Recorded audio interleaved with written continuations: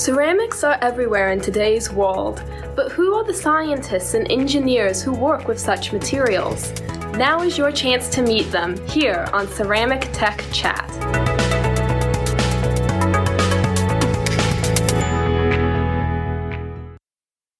I'm Lisa McDonald, and this is Ceramic Tech Chat.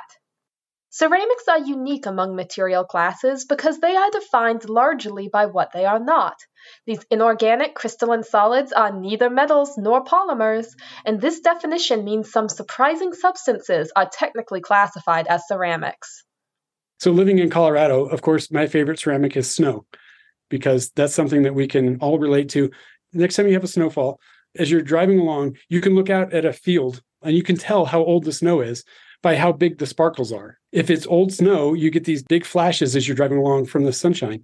And if it's new snow, it's a much more matte reflection. And that's because of Ostwald ripening, where those grains are growing. So the bigger flashes, those are larger grains.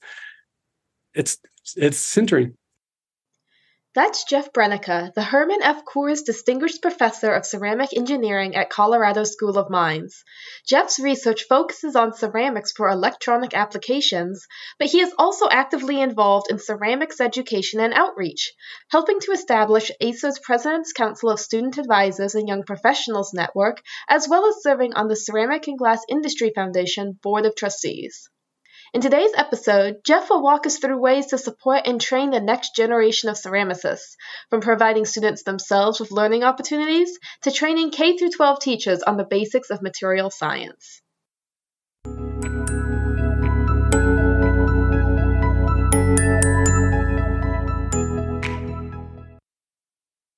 So how is it that you became interested in ceramic materials, and then how did you get interested specifically in the electronic properties of ceramics? I was in high school when high temperature superconductivity was a really big deal, and that caught my attention. I don't remember if it was a news report or what it was, but for some reason I heard about these cool things called superconductors, and that got me excited about ceramics in the first place. And then at some point, I lived in the middle of nowhere in rural Missouri, and we had come across a down power line and just found the insulators that were where the power line attached to the pole. And that simple little thing made me think, oh, wow, there's a lot of thought that goes into even the simplest, the boring things that we never think about that we see every day. That got me thinking about electrical properties even beyond the superconductors.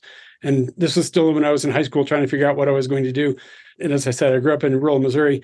So Rolla happens to be also in Missouri. And as I was looking at schools, found out that Rolla had a ceramics program. And when I got down there and met the faculty that also had a passion around this, I was just hooked. So after graduation, you originally worked at Sandia National Laboratories for quite a few years before transitioning to academia. So can you tell us about that pathway and why you decided to make the transition? Sure. So my intersections with Sandia actually started even before I graduated. I was fortunate enough to get an opportunity to do a co-op at Sandia. As an undergrad, I attended one of the department seminars, and Jill Glass was giving a seminar. And as our faculty encouraged us to do, I went up afterwards and handed her my resume and said, hey, I would really love to come work with you. And 6 months later, I got a call from someone else at Sandia. She had passed these resumes around, and Paul Clem hired me to work there as a summer and then as a co-op student over semesters. And I was just hooked. I loved everything about the groups that I worked with and the kinds of problems that we were able to work on.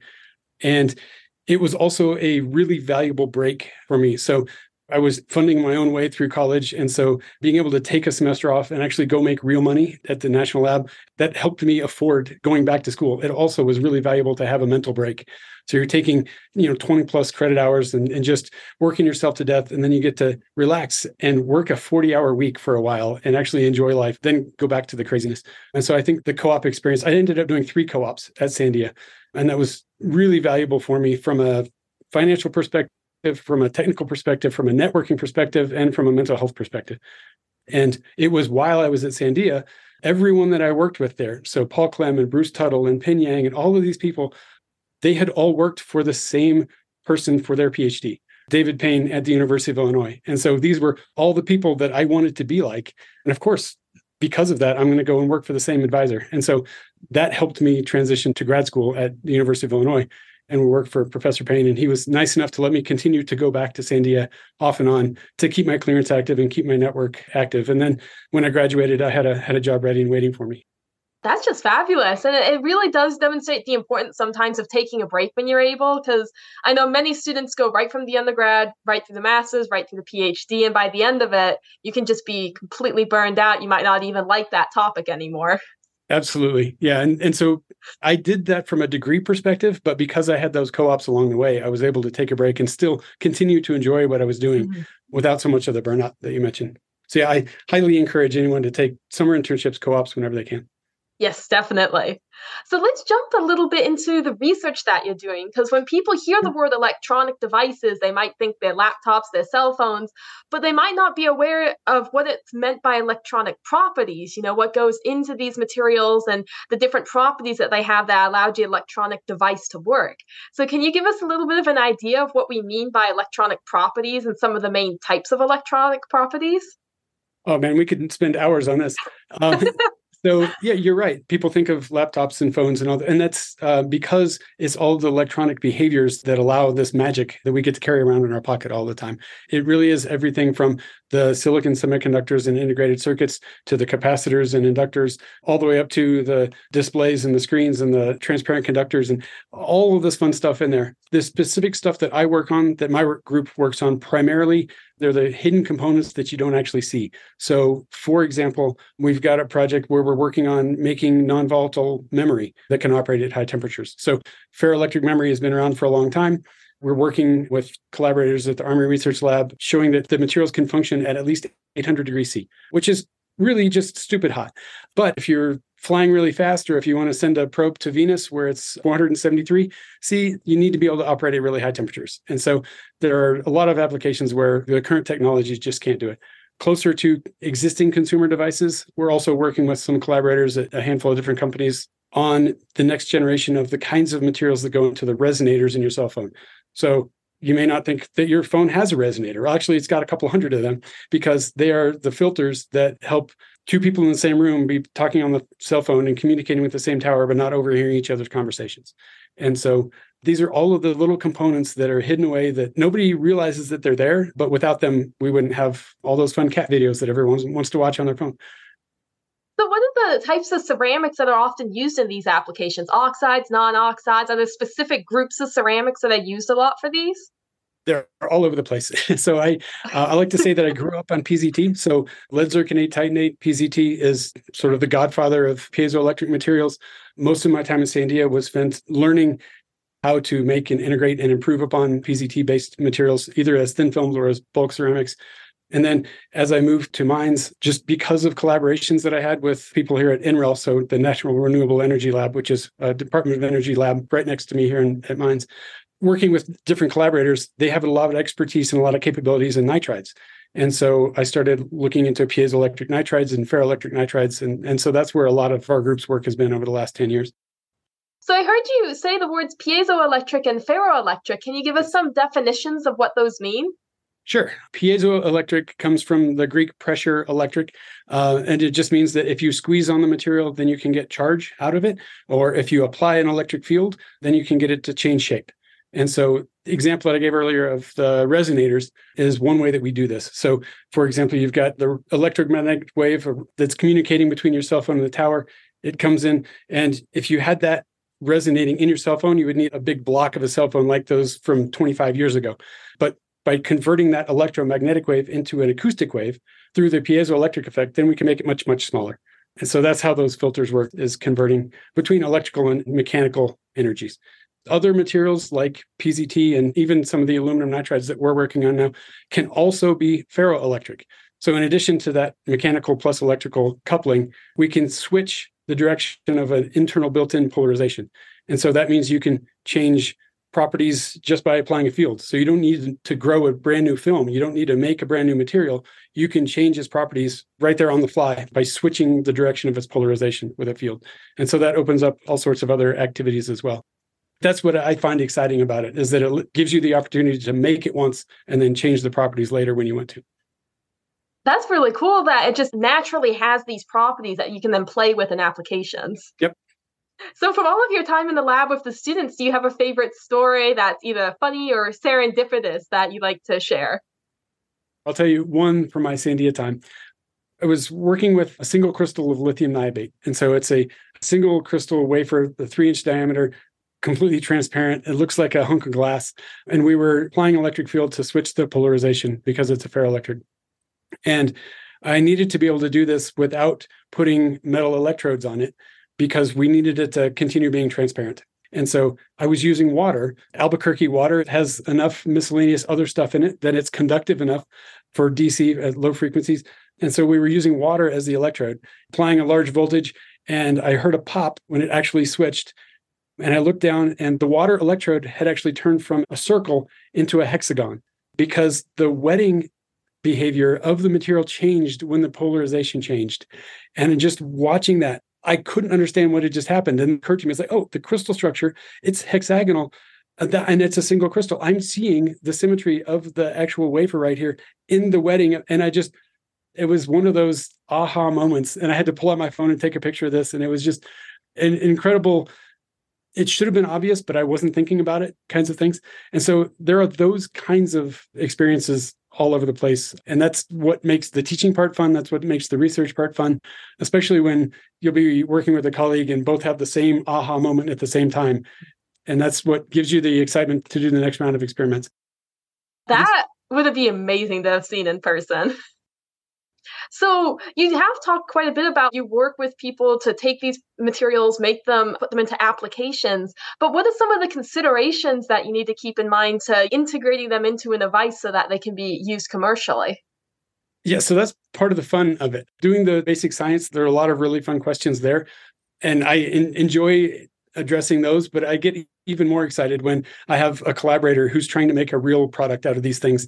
And I think, 5 years from now, I'm going to be able to carry this around in my pocket, or I'm going to see this device launched on a satellite or something along those lines. And so you asked what the challenges are. Cost is always one of them. And associated with that, how you can integrate this fun new material that is being developed that has these properties that you think are the greatest thing since sliced bread, but you have to integrate that with an existing infrastructure in some way. And so that might be, we have an existing process that the chemistry has to be compatible. It may be, we're going to integrate this with a much larger supply chain. And is that going to be compatible? Is it going to be integratable? And there are so many challenges along the way. I love working with people that deal with those things. It's not my expertise to solve those problems, but acknowledging, we've got another multi-dimensional challenge here. How can we find the best solution across all these different aspects is part of the fun.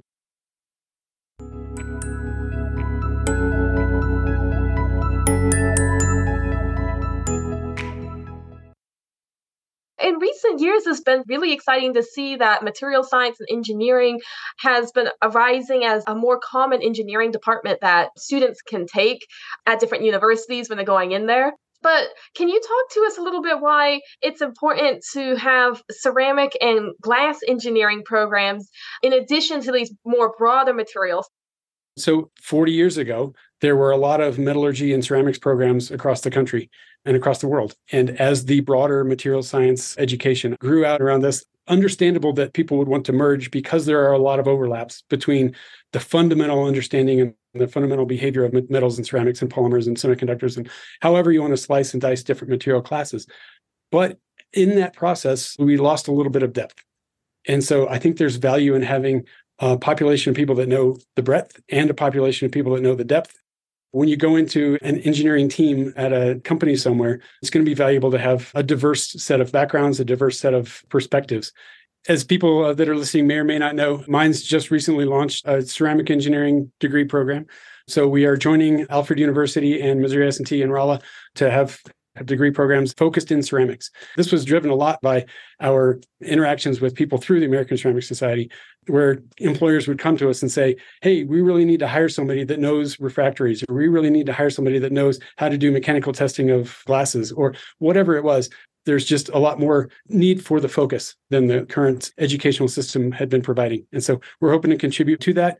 And one of my favorite things about this, and something that I always want to point out, is that this has been collaborative with Alfred and with Rolla. And so we're all in this together trying to grow the pie. It's not a competitive thing. We really see this as growing the ceramic footprint from an educational perspective and from an industrial perspective down the road.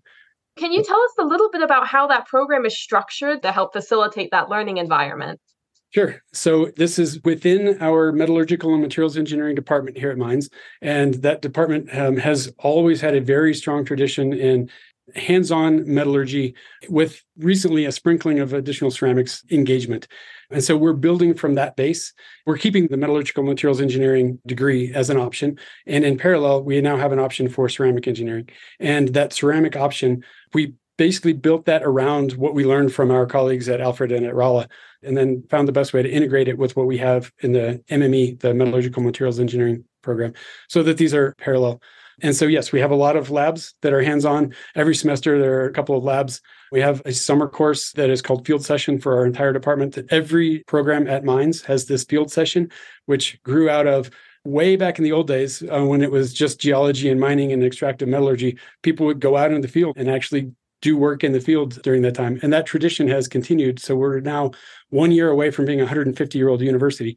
And we still have this tradition of field session, but we currently use it as a welcome to the field, take advantage of these longer course times over the summer when we can do those field trips. So we get to visit local industry. So Johns Manville and Coors Tech and Lockheed Martin and Ball Aerospace and other collaborators in the region. Students get to see what life as a materials engineer really looks like, life as a ceramist, life as a metallurgist. And then we come back into the labs and put them to work getting their hands dirty. And so much like our partner programs at Rolla and Alfred, we have a glassblowing studio, we have a foundry. And so students get to go do these classic types of materials, more visceral experiences where they get to get their hands dirty and make stuff. And then they get to walk over to the next building and look in the TEM and the atom probe at individual atoms. And so you can really connect the classic materials behavior with the fundamental one atom at a time kind of stuff. That hands-on participation really is key to being able to absorb that knowledge versus just always sitting in front of a whiteboard. Yeah, that's true for any flavor of engineering. I'm a little biased. I think it's even more true for materials because it's easy to look at a blackboard and see circles that you are pretending they're atoms. But when you actually get to get your hands on the material and see how this stuff behaves, it just sticks that much better. Yes. So you've been very involved with the American Ceramic Society, serving as past editor of Journal of the American Ceramic Society, past chair of the Electronics Division. But what I'm also really interested in knowing is you also helped launch both the PCSA, which is our President's Council of Student Advisors, and our YPM, which is our Young Professionals Network. So not only are you working heavily in inspiring students at Mines, you've also really helped to inspire students within the American Ceramic Society. So can you tell us about how your journey started at the American Ceramic Society and a little bit about your involvement with getting our students engaged? Sure. And I'm not sure that I've actually done any useful inspiration, but I have tried to provide pathways and opportunities for students. So that's the way I look at it. Going back to my undergrad time at Rolla, the entire department was very engaged in ACERS because it was a focused ceramics department and ACERS was our home. And so as part of that, I got involved with at the time, the ACERS NICE Student Congress. So NICE being National Institute of Ceramic Engineers. ACERS and NICE had a student congress, which was very similar to today's PCSA. And I was chair of that when I was a sophomore, junior, something like that. And so ACERS went through some difficult financial times. And unfortunately, the student congress fell apart during that period. A handful of years later, Kathy Faber, who was the president of ACERS at the time, and Bill Fahrenholtz approached me and said, "Hey, we want to get this Congress thing started again. Can you help?" And I had been one of the last chairs and still happened to be hanging around, I guess. And so we put together a new version of the Student Congress that we hoped would have a slightly different model so that it would be a little more robust against financial roller coaster that every professional society goes through. The first few years, we got it up and running and grew from, I think, 7 or 8 people the first year, and then we got up to 30 or 40. And since then, this PCSA, as we renamed it, has been I've been blown away by what the students have done with that. It's been amazing to watch. So a lot of ideas that were kind of bouncing around and never really going anywhere back when I was a student, now they are major programs within the CGIF and within ACERS. So the demo kits, those were started even before I got in the Student Congress, and they were still something that was evolving. And they had to take a little bit of a break when the Congress didn't exist anymore. But then when we got the PCSA up and running, we started with the demo kits and said, "Hey, what can we do with this?" And now that is a major aspect of the CGIF programming and outreach activities. And the PCSA just continues to push the boundaries of new opportunities and new engagements. So now a third of their delegates every year are international, which is amazing. And they've launched and shown the rest of the society how to run a mentorship program well. There are so many examples like that. So yeah, I helped with the nucleus, but beyond that, I just kind of stand back and marvel at what has come next. The students, I get to work with them on the deciphering column that we publish in the bulletin, and I'm just blown away by even the undergraduates, their writing skills, their grasp of the science that they're working with. It's really, I can't wait to see them, prosper, to really see the next generation, what they're able to do in the next coming decade. And even more fun, the PCSA has been around long enough now that the alumni from the PCSA are taking over as mentors and are now populating many of the committees around the society. And it's just nice to sit back as the old guy in the room and see all the new energy.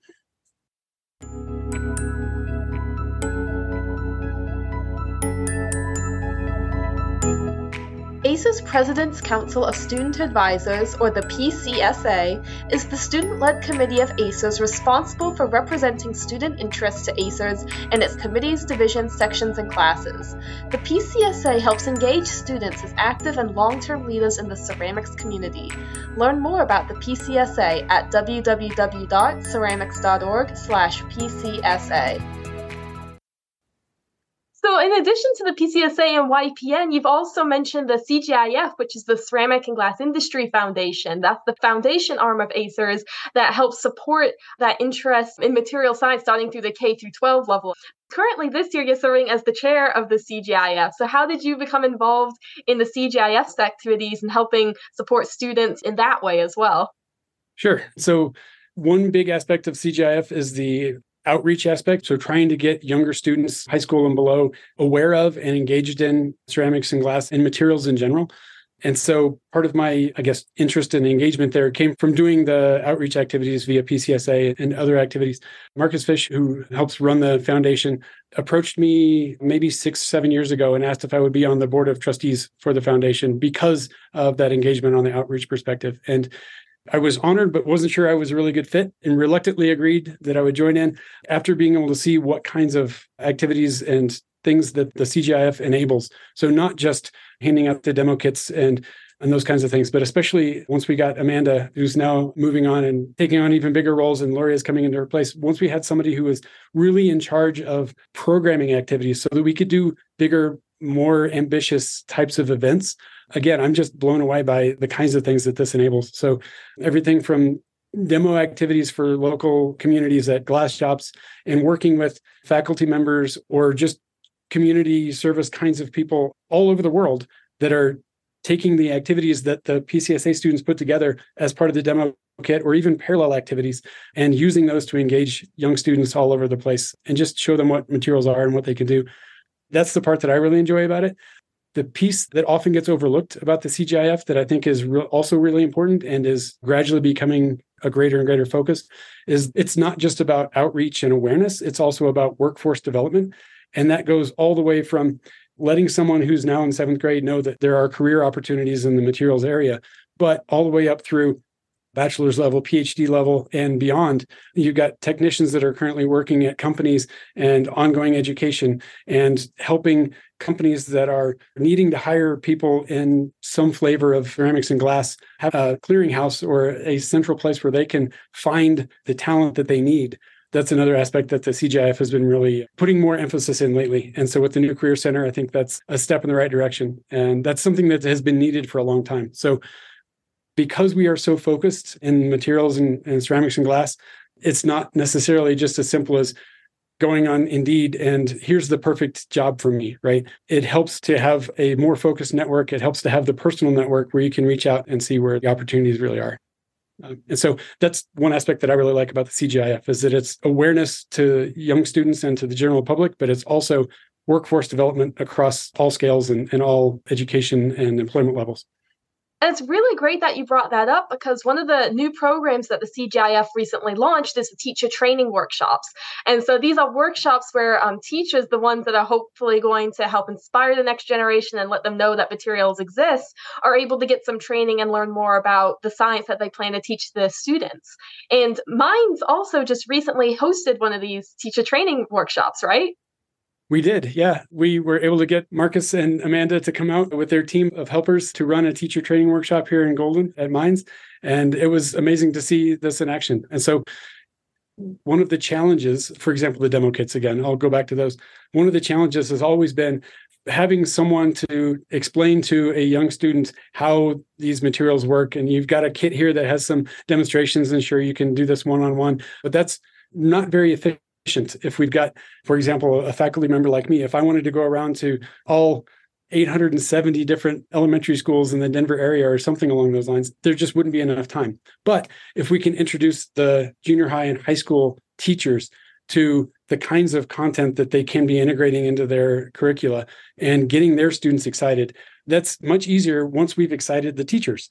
And so bringing the teachers in and showing them how these various materials that they might not think about every day that are hidden are impacting their lives and impacting their students' lives, and show them how they can make these connections. It helps the teachers with new and exciting information that they can add to their courses, and it helps give them some new ideas, and it helps just educate everyone about what materials are. And so we took this idea from ASM. So ASM has teacher camps as well. And we had worked with them off and on over the past handful of years. But we had an opportunity to have a ceramics and glass focused one. And so now, again, in parallel with ASM, we're running these teacher camps, and it's working out really well. I've been hearing really good feedback from some of the teachers that I've run into at ACES events, that they're really enjoying and they're looking forward to more. Good. We look forward to continuing these. So the one in Colorado happened to be the first one that was done outside of Ohio. So we, being CGIF, started locally in the Ohio area because it's always easiest to start in your backyard. Then hopefully we can start to have these more and more places and develop that long-term pipeline so that there's a direct connection for universities and local high schools and then local employers as well, all the way through.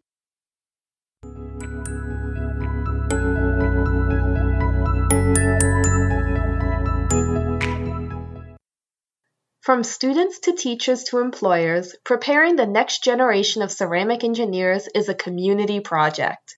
Finding ways to engage each party in the education process is key to successfully realizing this goal. I'm Lisa McDonald, and this is Ceramic Tech Chat.